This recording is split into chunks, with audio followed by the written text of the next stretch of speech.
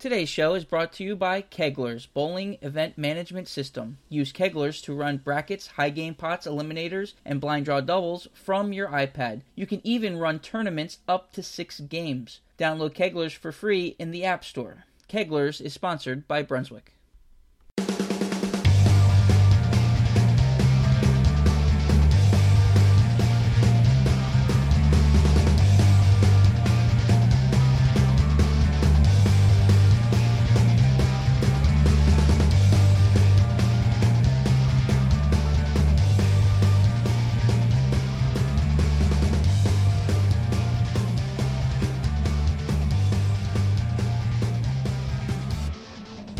Greetings, bowlers, and welcome to episode 2 of the Solid 9 podcast. My name is Jason Belschner, and this is the podcast where we talk all things bowling. So today we're going to talk about the PBA's first event of 2017, the USBC Hall of Fame. There was another 900 shot. We're going to discuss how to properly maintain the surface of your bowling ball. And we have a special interview with Weber International bowler Nate Garcia. So to get things started, let's talk about the DHC PBA Japan Invitational. So this was the first event of the year, first real event of the year for the PBA. There was a field of 32 bowlers. It was round-robin match play. So everybody bowled everyone once. Bonus pin rules were in effect, 30 bonus pins for a win, 15 for a tie. So Japanese bowler Shota Kawazoe led the tournament by 401 pins. He lit match play on fire. He was 24-8, which was the best record in the field. He bowled amazing all week. The next 4 spots that rounded out the top ladder were all American bowlers. It was Jason Sterner, Sean Rash, Chris Barnes, and E.J. Tackett. Jesper Svensson from Sweden missed by only 10 pins. He finished 6th place, only 10 pins behind Tackett, which just tells you, make your spares. That's one spare. I'm sure he missed one somewhere along the day, one of these 4 days, and that kept him out of the stepladder. And it really hurts because E.J. Tackett then went up and destroyed the stepladder. So in the four matches on the stepladder, he went up the ladder from 5th place. He shot 10-10 for those 4 games. His lowest game was a 235, but he went all the way up the ladder and captured his 6th PBA Tour title, and he won 5 million yen, which sounds amazing, but it's really $43,000, which is a big purse on the PBA Tour these days, so that looks pretty good. You can read more about the event and see the full standings at pba.com. In other international bowling, the 47th annual Brunswick Ballmaster Open happened this week in Helsinki, Finland. It was the season opening event for the European Bowling Tour. It was a 6-game tournament with unlimited re-entries, and I believe there was 16 squads. Women received 8 pins per game handicap, as they do in all EBT events, and the top 54 bowlers made the cut. After that, there was 2 blocks of 5 games, where you cut to the top 12, who bowled 12 games of round-robin match play, and then they cut to the top 4. The tournament was won by the top qualifier, who was Daphne Tan of Singapore. She defeated her national teammate, Jasreel Tan, 232 to 225. Third place was Sanna Passinen from Finland, and 4th was the only male bowler in the top 4, who was Carson Warming Hansen from Denmark. Daphne Tan won 12,000 euros for first place in this tournament. To read more about the 47th annual Brunswick Ballmaster Open, go to bowlingdigital.com. Also on Bowling Digital, you can see a story on the European Bowling Tour losing the 15th annual Columbia 300 Vienna Open. The tournament's been canceled. This goes with a kind of a string of cancellations here lately. They also canceled the Qatar Open, and they had to cancel 2 satellite events. So this year they're down to only 11 events, which is the lowest total since 2002. The EBT started in 2000. They've had as many as 20 events in one season, so they're almost cut in half from what they used to be. I don't know the reason. I don't follow the European Bowling Tour a ton. I do go and click on standings and see who was bowling a lot. But it looks like they're in a little bit of trouble, especially with the Qatar Open being canceled. I know that's been one of the bigger tournaments that has taken place on the EBT Tour. So I don't know what's going on. I hope they can fix it. I hope that tour gets better and returns to what it used to be. a few years ago, because it's always good to have different avenues for bowlers across the world. In other bowling news, PBA Hall of Famer David Ozio has been elected to the USBC Hall of Fame for superior performance. He joins Mike Shady in the 2017 class, he was voted into the Hall of Fame in November for outstanding performance. David Ozio, for maybe some of you older fans there, bowled through the 80s and 90s. He made it into the PBA Hall of Fame in 1995. He was a very good bowler, very fun to watch. Just so smooth, so effortless. He was really one of my favorites to watch.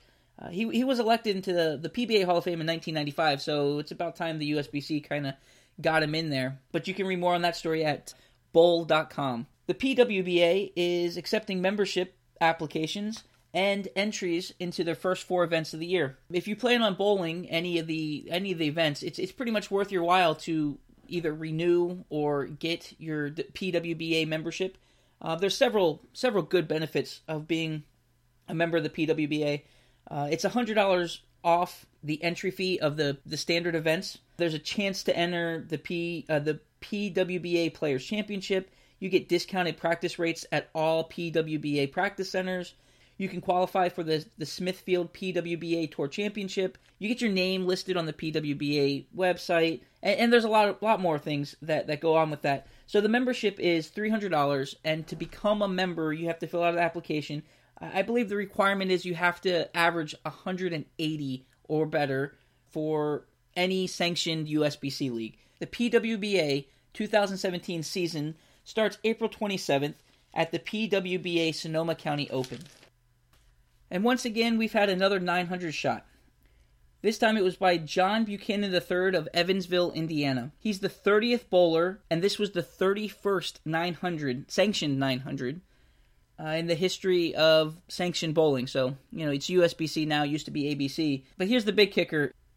He's 70. He's 70 years old. This is a 70-year-old guy. From what I read on bowl.com, they had a nice write-up about it. He used to hold the high series for his association. He used to hold that record. It was beaten recently, but now I guess it can never be beaten again. So, congratulations to John Buchanan.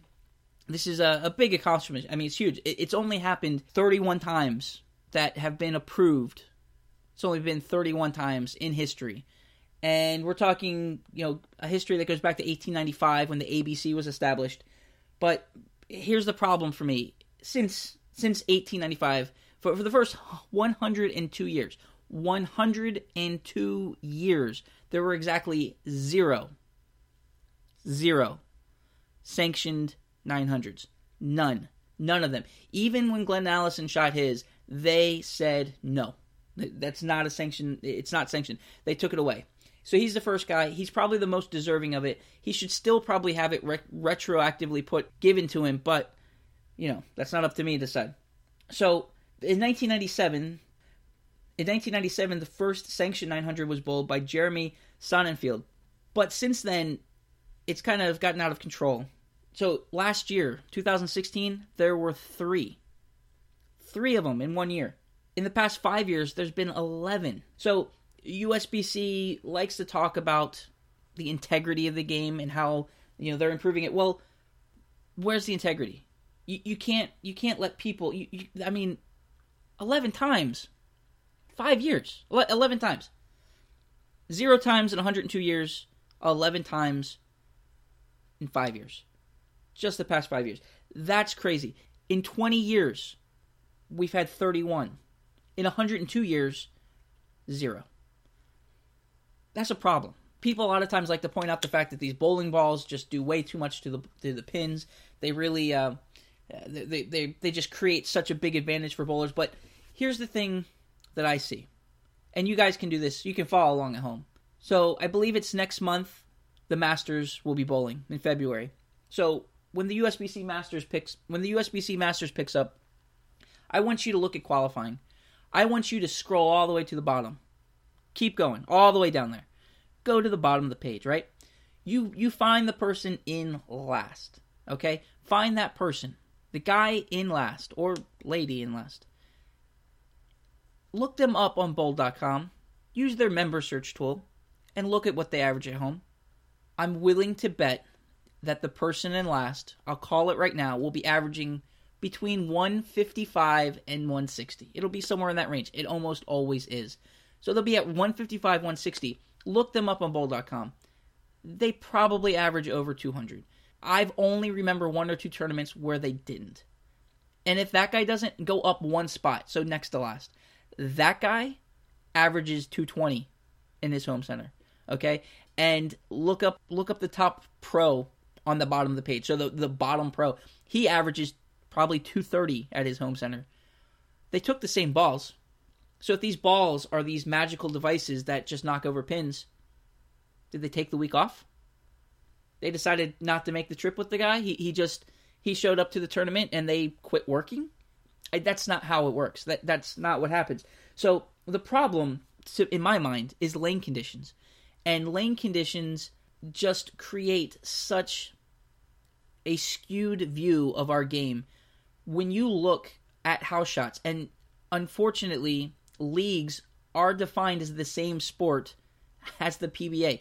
Granted, if you're listening to this, you're probably a competitive bowler, and you probably are interested in bowling, and you know about bowling, and you understand that aspect of the game. But most people don't, especially people who don't bowl. They think that what their friends do on Tuesday night, and they go bowl their mixed league, where they stand somewhere in the middle of the lane, and they close their eyes, and they throw the ball right, and it strikes all night. That's what they do on tour, too. It's the same thing. It's the same game. You're using the same ball as the guy that was on, made the show last week. You're just as good as he is. Except, let's be fair.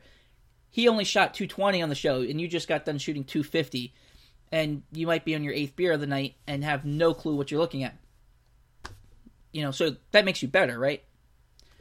This is the problem, okay? We need to fix this in bowling. And a lot of time has been spent talking about how we need to educate bowlers to let them know that there's a difference. They all often do it on the telecast where you'll have, Randy Peterson or whoever talking about how you're supposed to play that condition, how you're supposed to play this condition, how you're supposed to do this and that. But people don't get it. They don't get it. They tune out when they hear that stuff. They don't want to know. The only way to fix this is to actually force them to change. I really think that we need to, the USBC needs to step in and do something about the really soft conditions. I know they're afraid of the BPAA. They don't want to step on their toes and tell them how to run their business. But if you want a future, I think you have to. I mean, the biggest concern, like the BPAA's biggest problem with it is that they don't want people to quit. They think they're going to lose their leagues. They think that these things are going to disappear if they put out something harder. But they're not. They're just not. I think the people who are going to be the most affected by a change to maybe instituting a harder condition, I won't even say a sports shot. Let's just make it a little harder. Let's make a realistic rule, not this 3 units crap that they've had for years. Let's make a realistic lane condition rule. It doesn't necessarily have to be sport, but let's make it at least marginally difficult. Let's make it something that you can't just close your eyes and throw it right and strike all night. So they have to do something about this. But the guys that are going to be the most affected are the guys that average over 200, the guys and girls who average 200, the high average bowlers. If you average over 200, I don't know the exact number. I couldn't find it today. I couldn't find it anywhere. But I remember reading an article. You're in the top 10 percentile. You're up there. You're amongst the best bowlers in the country if you average over 200. According to, your average in bowling in league.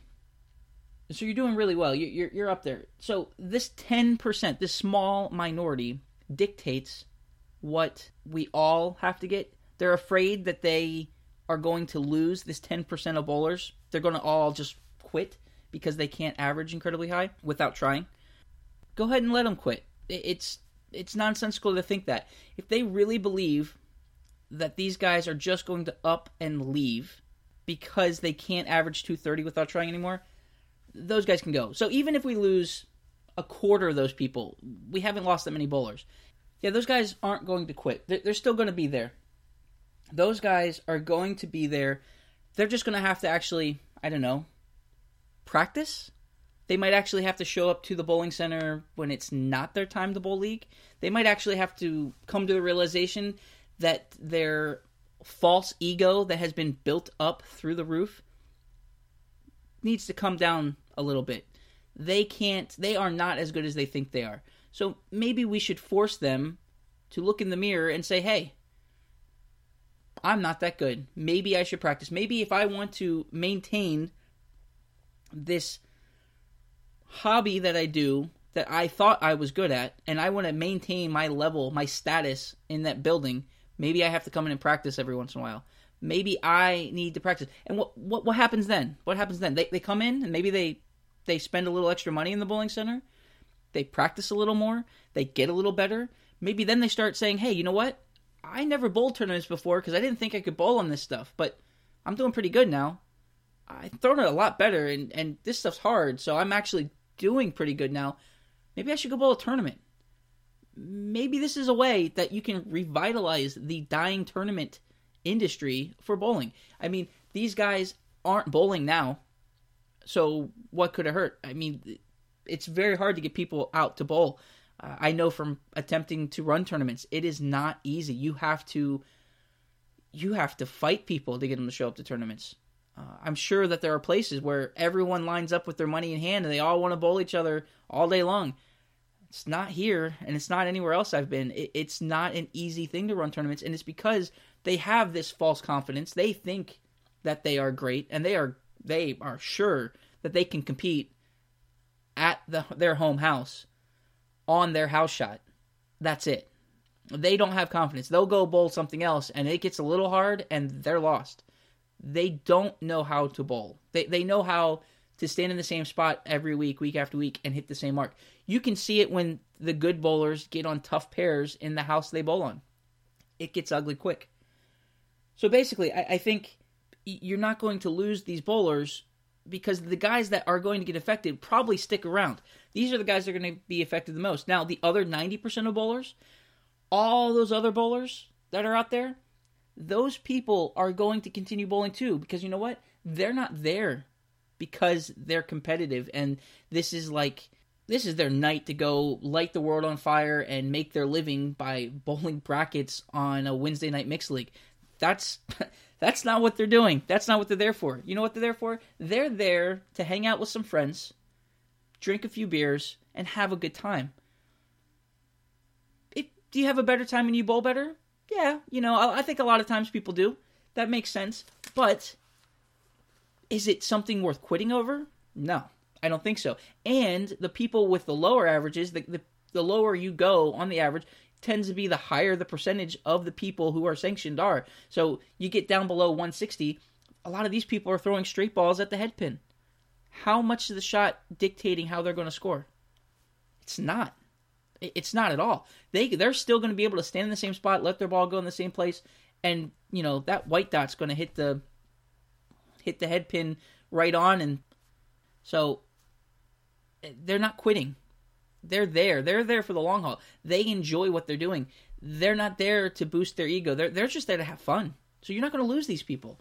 So put out a harder shot. Let's bring back some integrity. Let's prove that bowling is a skill again. Let's prove that, and let's prove it in every bowling center across the country. Let's make this happen.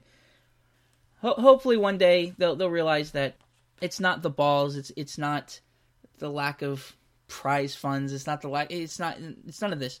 It is simply that bowling is no longer a challenge. It's not that difficult for people. I'm not saying that people like John Buchanan III, who just shot this 900, aren't good bowlers. They deserve the accolades that they get. This is an impressive accomplishment. Congratulations to everyone who's shot 900. Well, except for the one kid, and he knows who he is. But congratulations to everybody. I mean, it's a big deal. You threw 36 strikes in a row. Dude, I get excited when I have 4. So, way to go. I mean, it's a remarkable feat, and you guys have done nothing wrong. And I don't want this rant to be taken that I'm ranting against league bowling or league bowlers or anything like that. It's not. It's not that. It's the fact that the governing body of our sport refuses to do anything. To me, this is like going and playing in let's say you went and played in a co-ed softball league, and they moved the fence from the outfield to just behind the infield. So now everyone's hitting it out of the park every time they're at bat. So that's what we're doing. That's what we're doing, guys. I mean, let's be serious. This is what we're doing. So occasionally you're going to misfire and you're going to line one into the outfield. It's going to hit the fence. And that's how come, so many people are averaging 230 and 250, because that's their one or two missed shots. Every other one's going over the fence. You make that outfield 100 feet to left. I can knock it out of the park. So yeah, it's that's to me, that's what we need to do. We need to fix that. We need to make this a skill again at every level. The guys on tour, that's a skill. That's an amazing skill. These guys are more talented than they get credit for. But people just have this different idea, and this idea is very bad. That idea of bowling is the same at every level. It's not. The guys bowling league are not bowling on tour. It's not even the same game. You're not playing the same sport. This is wiffle ball to Major League Baseball. League, you're going to go play putt-putt. Tour, you're going to go play Augusta. It's not even close to the same thing. So let's fix the lane conditions. Somebody needs to do something. This is out of hand. This is, and it gets worse every year. So let's fix it. I mean, just please, let's fix it. I'd like to tell you a little more about the Kegler's bowling event management system. If you've ever tried to run any side pots during league or tournament, it can be kind of a pain. You have to bring in the computer, you have to bring in the printer, the paper, you have to, all this stuff. But the Kegler's bowling event management system, it just makes it so much easier. So just download Kegler's, that's Keglerz, to your iPad, and that's all you need to do. The Kegler's bowling event management system replaces the computers, the expensive software, and even the printouts, because any bowler can keep track of their scores on their iPhone or Android by downloading the Side Pots app. Anyone can follow the results of your tournament or side action in real time right from their phone. So you don't have to print anything out anymore. They just have to download a free app, Side Pots, powered by Kegler's, to their phone, and they can keep track. Kegler's bowling event management system is a great app to run the tournament, brackets, Nassaus, eliminators, or blind draw doubles. Plus, the best part, it's free.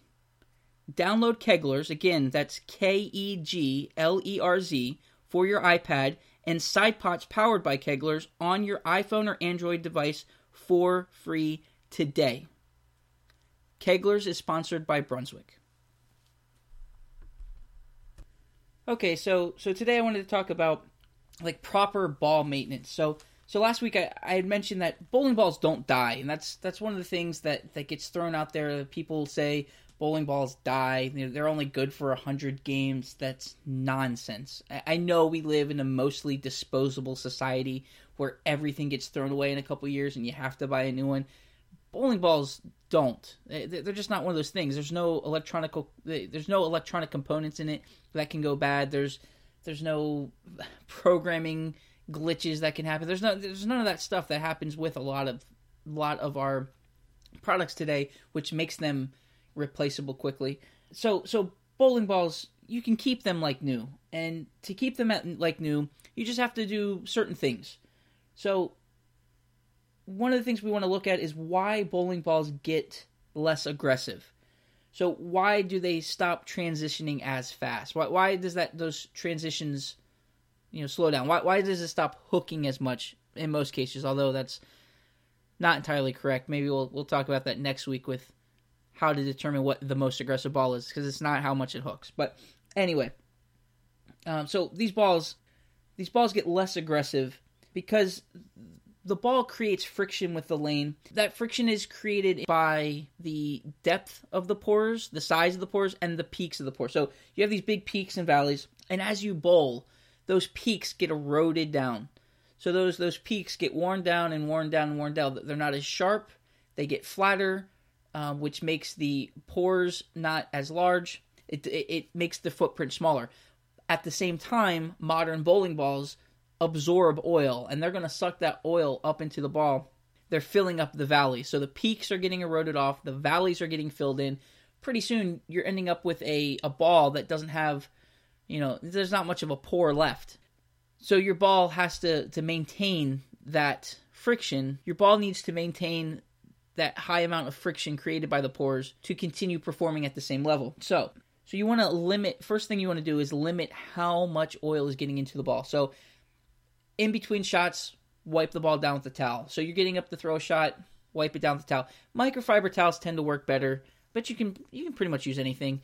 Microfiber towels are great. You can also, this is something a lot of people don't know, there's a lot of ball cleaners that help get the oil out of the ball that are 100% approved during competition. You are allowed to use them while you are bowling, as long as they don't alter the surface. They don't have an abrasive material in them. So there's even some polishes that are approved during competition. So look it up. You can look it up on bowl.com, what's approved and for when.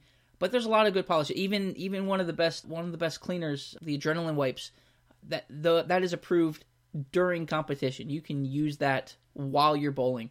And so that makes a big difference. So limit how much of that oil is getting into the pores of the bowling ball. Make sure you're wiping it off every shot so you're getting that oil to go away a little bit there. Now, the next thing, when you're done your 3 games, if you haven't been cleaning it all night anyway, if you don't have one of those cleaners, clean it at the end of bowling. Don't wait until the next week. That oil's already on the surface and going in and getting deeper in the pores, and you're not going to get it out.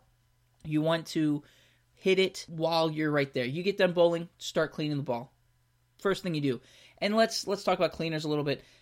A lot of companies make cleaners, and whatever your preference is, a lot of them are really good. My personal favorites were always I really liked the Neotac Hook It. I think that was really good. You can also buy it. The Neotac Hook It is excellent. That was a really good cleaner.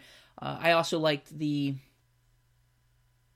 adrenaline pads, as I said. The Ebonite adrenaline pads were always nice.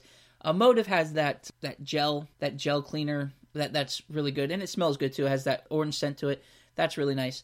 But pretty much anything. But let's also talk about don't use certain things. Rubbing alcohol can be used. It's not great. Acetone. So many people tell me they use acetone on their bowling balls. Number one, that's a banned substance. If you put acetone on your bowling ball, technically that ball is no longer fit for competition ever. It's not good for your bowling ball. It destroys the cover. Don't use acetone. Don't. No acetone. Go look. If you're using one of those home things, go ahead and look. Go ahead and look it up on bowl.com. They have a list of what you can't use. It's a fairly short list. There's not a ton of things you can't use, but just be mindful of it. A lot of times they're not telling you can't use it just because they don't want you to use something. They want you to use a bowling product or whatever. They're telling you not to use it some of those times because it damages your ball. Acetone is terrible. Don't use it. No. Okay, so after you've wiped it down and you've cleaned it after each time, make sure you touch the surface every 6 to 9 games. So every other week, take it in the shop. Whatever the ball was left at. It was at 4,000 was the finished surface. Tell them to hit it with a 4,000 pad. It was polished. Hit it with the polish again. Even with polish, polish wears off of the ball. So if you need more length, like a lot of times when people talk about ball maintenance, they want to talk about maintaining how aggressive the ball is. Well, one of the things that they don't often talk about is maintaining how weak the ball was. So if you had polish on the ball, that polish comes off the surface. It depends on what kind of polish you use, how long it's there. But yeah, make sure whatever your finished surface was at, just hit it with that again. Hit it with polish, hit it with 4,000, hit it with 500 if you're a little hand challenged, whatever it is. So just touch it up every 6 to 9 games or so. So once every other week, every 3 weeks, whatever it might be, just touch it up 6 to 9 games.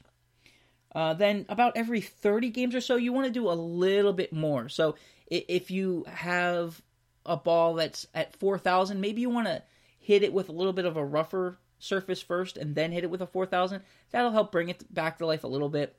It'll help open up those pores again.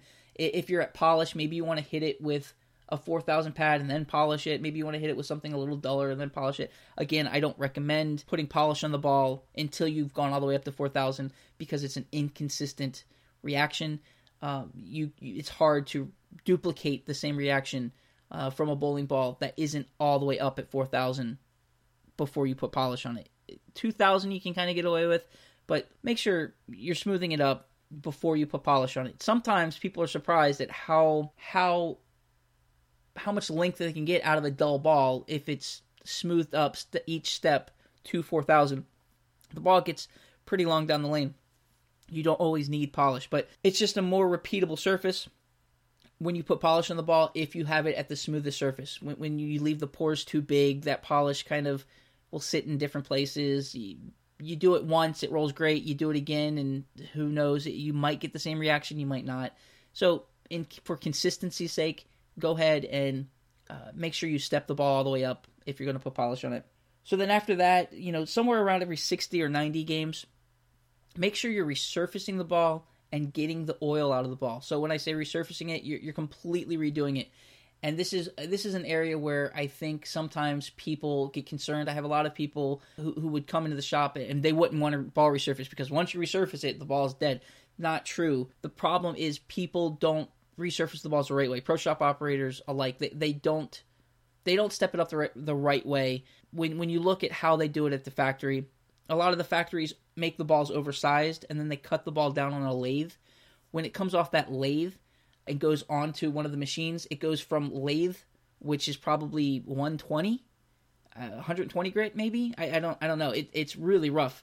And then it goes onto a 500 grit pad, or sometimes it starts a little higher than that. So if you go from 120 to 500, well, you first of all are hitting it rougher than what most people use in shops now. Most people are using Abralon and CA Air, and yeah, the Abralon has 180, the CA Air pads have 240, but that's not the same thing as a 100 grit piece of sandpaper or a 120 grit piece of sandpaper. If you don't believe that, go find some. Go hit your bowling ball with some drywall screen. Go hit your bowling ball with any of that super rough sandpaper. It's not even close to what that 180 or 240 is, especially after those balls have been used on a couple, or those pads have been used on a couple of balls already. Not even close to the same thing. So go ahead and hit it as rough as you can get it. I used to keep 120 grit sandpaper when I resurfaced in the shop. I hit it that rough, and then I would skip right to 500. I wouldn't step it up. I wouldn't go 240. And then when I went to 500, when I hit it, when you step it up, you don't have to step it up much, and you don't have to hit it long. So if you're at 180, just lightly hit it with 500. I had one of the Storm Surface factories in my shop, and I would put it at about 30 seconds if the pads were new.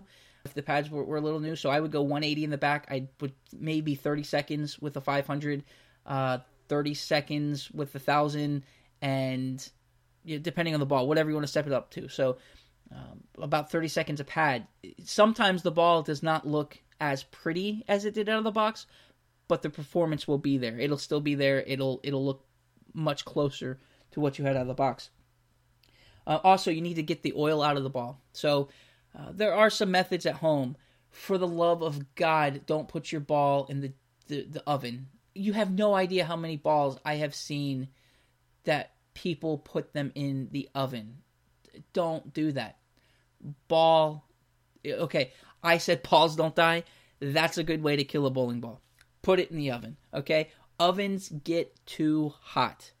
You will get the oil out, and you'll get everything else out, and the ball will not be even close to the same thing from when you put it in. If you want to do something at home, the best method, hot bucket of water. Just turn your faucet on all the way up. Just turn it all the way hot, let it run, fill up a 5-gallon bucket, drop the ball in for 20 minutes, take it out, hit it with some cleaner, wipe it down, do it again. Same thing, and do it again, and again, and again, and again, and again, until all the oil's out. Sometimes it takes a long time. It depends on what type of ball you have. It might take 5 or 6 times of that, and so, it might be a few hours. But if you don't have that kind of time to kill just messing with your bowling ball, take it to a pro shop. I can't imagine there are too many pro shops that still don't have something like the Rejuvenator or the Reviver or any of these other systems that have come out that will help extract the oil from the ball. They all do a great job. I wouldn't complain about anyone. I personally I like the Reviver. It works great from Innovative. That's a really good thing. Ebonite has that new one that's apparently like hot water circulates through it or something. That looks fine. Any of that stuff will work. They don't make very many products that are going to completely, they're not going to wreck your ball. They're not going to kill it. So those things work well. just if you use something like the Revive or something, make sure just check your pressure up there. Make sure he's not setting that temperature too high. I think the temperature on those things go up to like 150 that you can set them on. Make sure anything they're using, temperature doesn't go over like 135 max. It should be right around 130. I think once you start hitting that 135 mark, if I remember right, the plasticizer starts coming out of the ball. It's kind of some of the chemical that helps make the ball tacky, I believe is what I remember reading, but I know that number is like 135. So let's, dial it back a pinch. 130, the oil will come out. It will come out. You can even put it on your back porch if you live somewhere hot, the heat from outside. I'm sure you've seen it when you've left your ball in your car a few times and that oil is just flying out of the ball when you take it in to Bowl League and it looks, gross and slimy. Okay, also, at that 60 to 90 level there, finger inserts. If you use finger inserts, change them, okay? I don't know where the idea came from that finger inserts were permanent. They're not. Not even close. Not permanent. They don't live in the ball forever. That is not their retirement home. Their retirement home is the garbage because those things last, 60 to 90 games. If they've lasted that long, congratulations. That's way longer than I ever got out of a set of finger inserts. So make sure you're changing those. Sometimes people would see a drop in performance and it's really something as simple as changing your finger inserts because they're not creating the same leverage on the ball because they've ripped the rubber, out of those inserts and they've created that nice little divot in there. Change them. I think I used to change mine like every other week because I was destroying them. Thankfully, I quit using them. Make sure you change the finger inserts. So, wipe it down after every shot. Clean it when you get done. Touch it up. Touch the surface up every 6 to 9 games.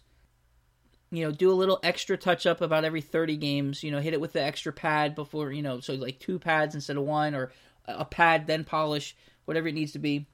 And then every 60 to 90 games, full resurface, oil extraction, change your inserts. These things will help that ball stay like new. You take care of it, it will take care of you. If you maintain the balls this way, if you maintain all of your balls this way, they will last for a long time. If you have multiple balls and you're like, well, I don't know when I've bowled 6 games, get a notebook. Okay, literally get a notebook and keep track. Hey, game 1 Monday night I threw this ball. Game 2 Tuesday night I threw this ball.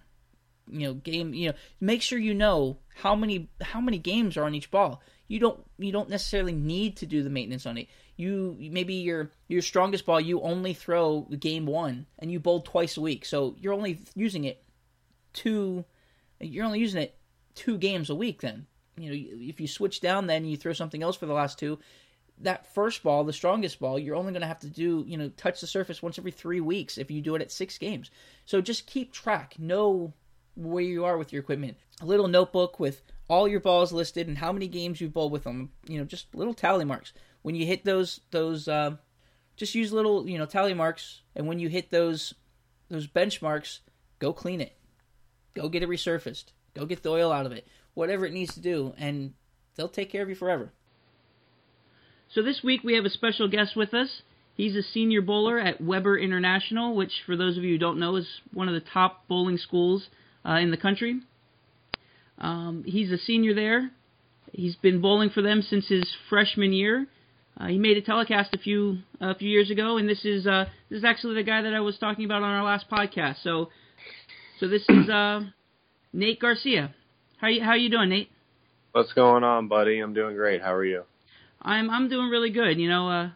Nate's actually a good friend of mine. If you listen to last week's podcast, I've known him since, he had to have been. Dude, I was in a playpen when you bowled league. Yeah, probably, and now he's getting ready to graduate college, so that makes me feel good and old. But yeah, Nate's been bowling for a long time. I've seen him kind of grow up in the bowling alley. He's just really turned into one really really good bowler, and he's cashed at a bunch of tournaments. Like I said, he made that telecast. Was that 2014? I believe so. Freshman year. Yeah, it was 2014, and like you said, we drilled up a couple balls before I went out, and I got a couple lessons from you, and it was very helpful. I wouldn't have had the success I did through sectionals and nationals if it wasn't for you. So I really do appreciate it, and everything you've done for me over the years. You looked out for me since I was a little kid, and you really took me under your wing, whether it was in the pro shop or whether it was on the lane. So, I owe you a lot, and I really do appreciate it, man. Oh, yeah, it was my pleasure, Nate. It was good to have you around, and I'm glad that you're doing so good now. It's very proud of you. It's impressive what you've done.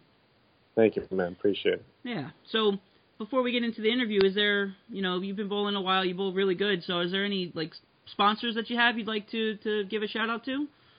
Absolutely. Owe everything to Cecil over at Vice.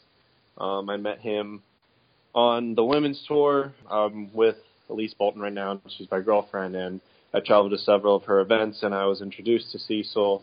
He helped me at the Lucy when I was bowling, and he offered me the contract, and I am on Vice. I'm also on Bowlify. They're my main jersey company, and I met the owner, Steve, at the Queens.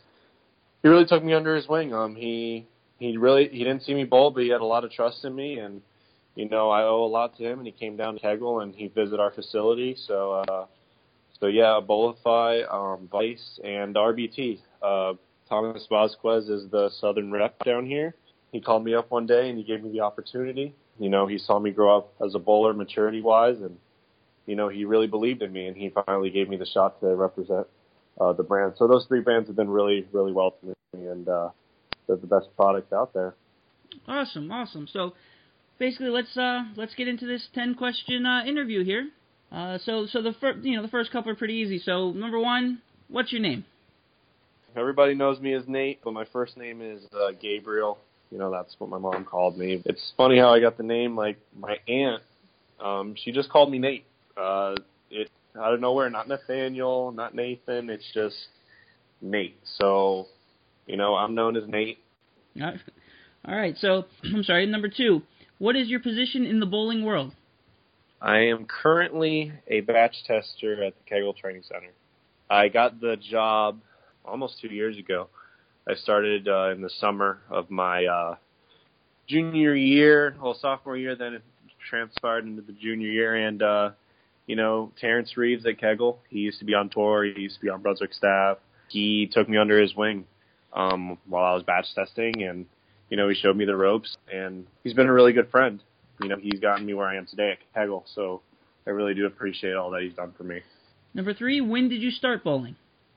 And, going back to that playpen in St. Lucie, my parents always bowled league. They started bowling league at Don Carter's down in Miami.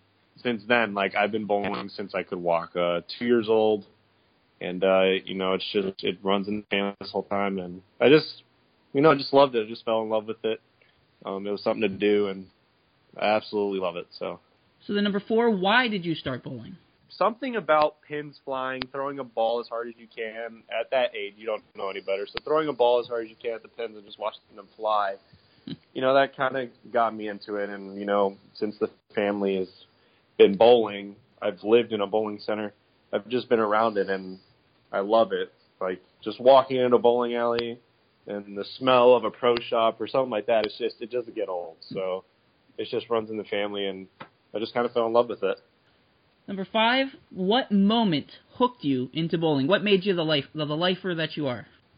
How I view this question, I was at one point, it was before high school, and I really had to choose between baseball and bowling. I used to play baseball a lot.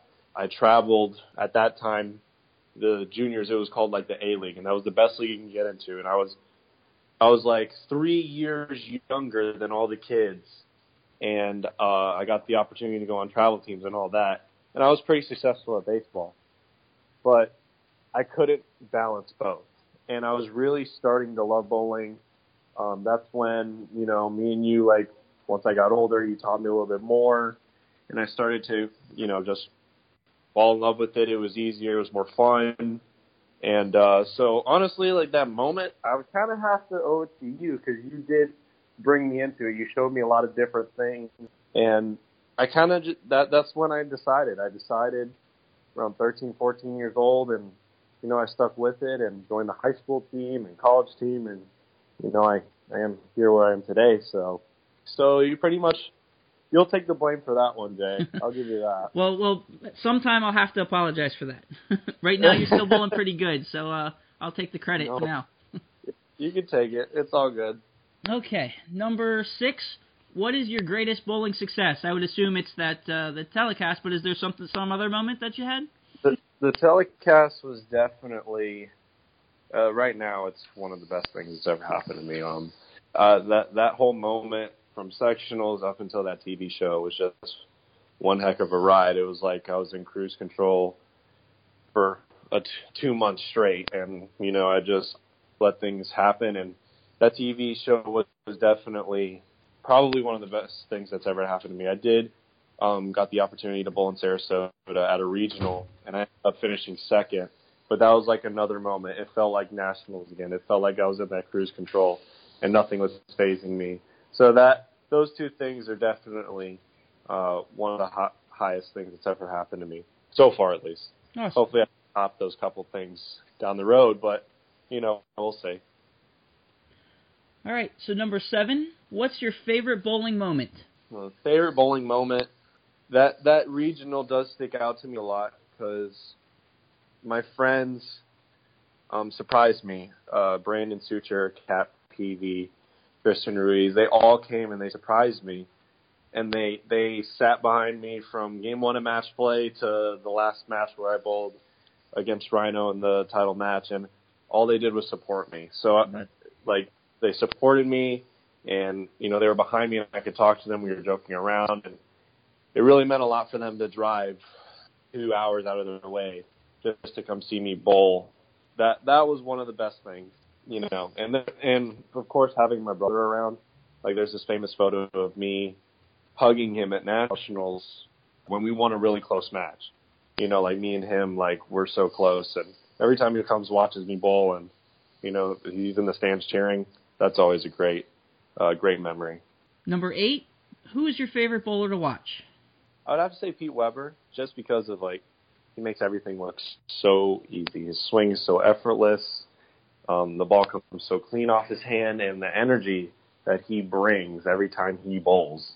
I guess that's where I kind of got mine, because I like to get fired up as well. So seeing him get fired up, it kind of I could see a little bit of myself in him. So I really do like watching Pete bowl, and every time he's bowling, everyone freaks out. Right. Everyone knows he can pop off a big game, or he's a really tough opponent. The guy's 55 or something like that, almost in the 60s, and he's still absolutely destroying everything he bowls. So. Number 9, what's your favorite ball of all time? Well, for a while, it was the Source. That ball has seen the lane a lot for me. I shot my highest set with it, won a lot of tournaments with it. That ball is unbelievable. And now, I'm starting to get a new love for this Paradox, the Track Paradox. I've drilled 6 of them, and it is absolutely amazing. Right up there with the Source. Put it in my hand, and pretty much everybody around me and myself knows that I'm going to strike.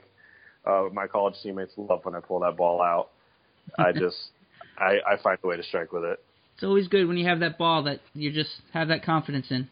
Yep, absolutely. Okay. All right, so number 10, one bowling tip everyone should know. Well, the biggest thing for me, and I'd love to pass this on to anybody else, is all about timing and just feeling comfortable, with yourself, getting to the line easily and effortlessly. And it all comes down to just breathing, relaxing, and trusting your training. Because, I know when I'm in a funk, I'm not, trusting myself. I try to, be too perfect. I try to fit the ball onto the line that I'm looking at. And it's just all about slowing everything down, trusting what you do, and just going up there and executing it. Just being really nice, smooth tempo, getting yourself back into that rhythm. That's what I focus on when I'm lost, is staying steady, making sure I'm relaxed, making sure that I'm not moving, head moving left or right. Just right. Keeping everything steady, slow, and just good tempo all the way through the shot. Yeah. That's a great tip. That's something that a lot of people, you can see that any day, even just at league. People get too tense. They don't relax the way they need to, and it causes problems in their game. And that's a big thing. Yeah, absolutely. And sometimes, you get too fast or start worrying about the score if you have like an 8-bagger and you just want to get to 300. But no shot is different than the shot before. Every shot is the same, even if it's on 20 in a row, 12 in a row. Every shot is the same. Don't treat it any more or less than the shot before. So yeah, that's right. 10 pins at a time. Exactly.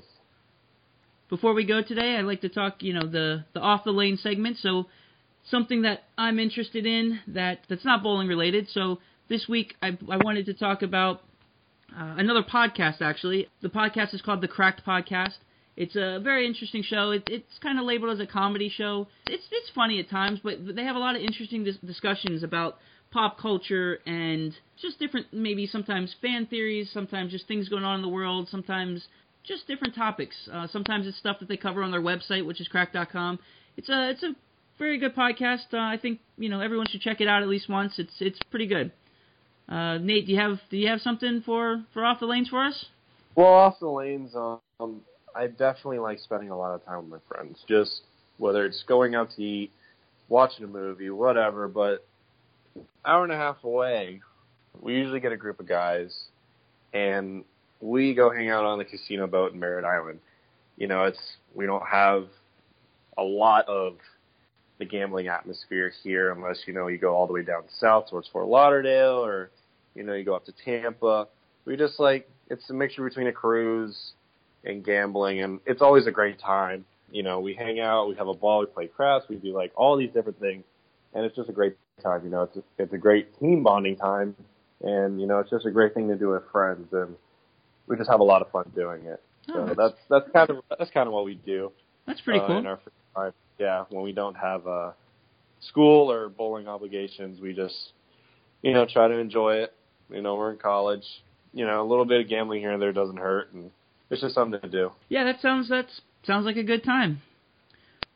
Thank you very much for joining us today. I hope you continue. Thank you very much, man, for having me. Of course, anytime. Maybe sometime we'll have you on again, and maybe a little longer. We'll skip the 10-question thing and just maybe have you talk about something else.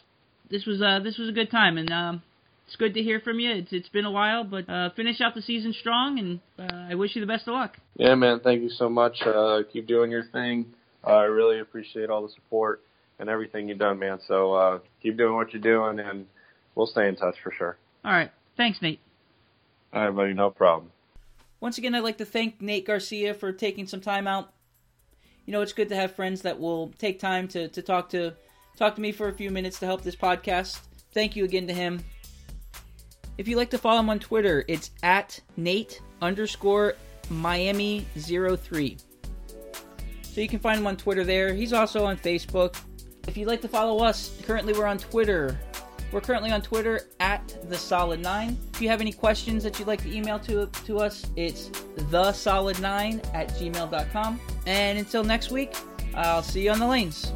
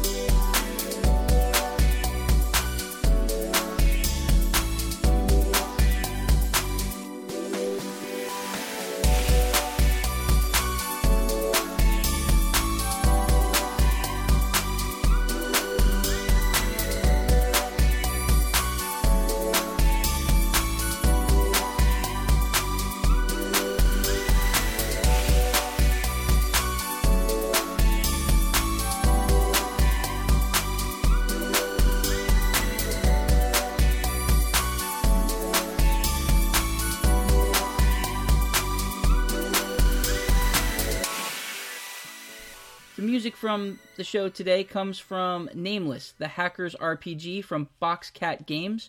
Enjoy a well-crafted narrative set in the modern hacking world. Hack systems, troll IT admins, and dive deep into the shadows of the internet. Make allies and save the world. Download it today in the App Store for $3.99. For $3.99, you get the entire game. It's not like those other free games where you end up downloading it for free and spending $50 on in-app purchases. There are no in-app purchases for this game. For $3.99, you get the entire game. So go to the App Store today and download Nameless, the Hackers RPG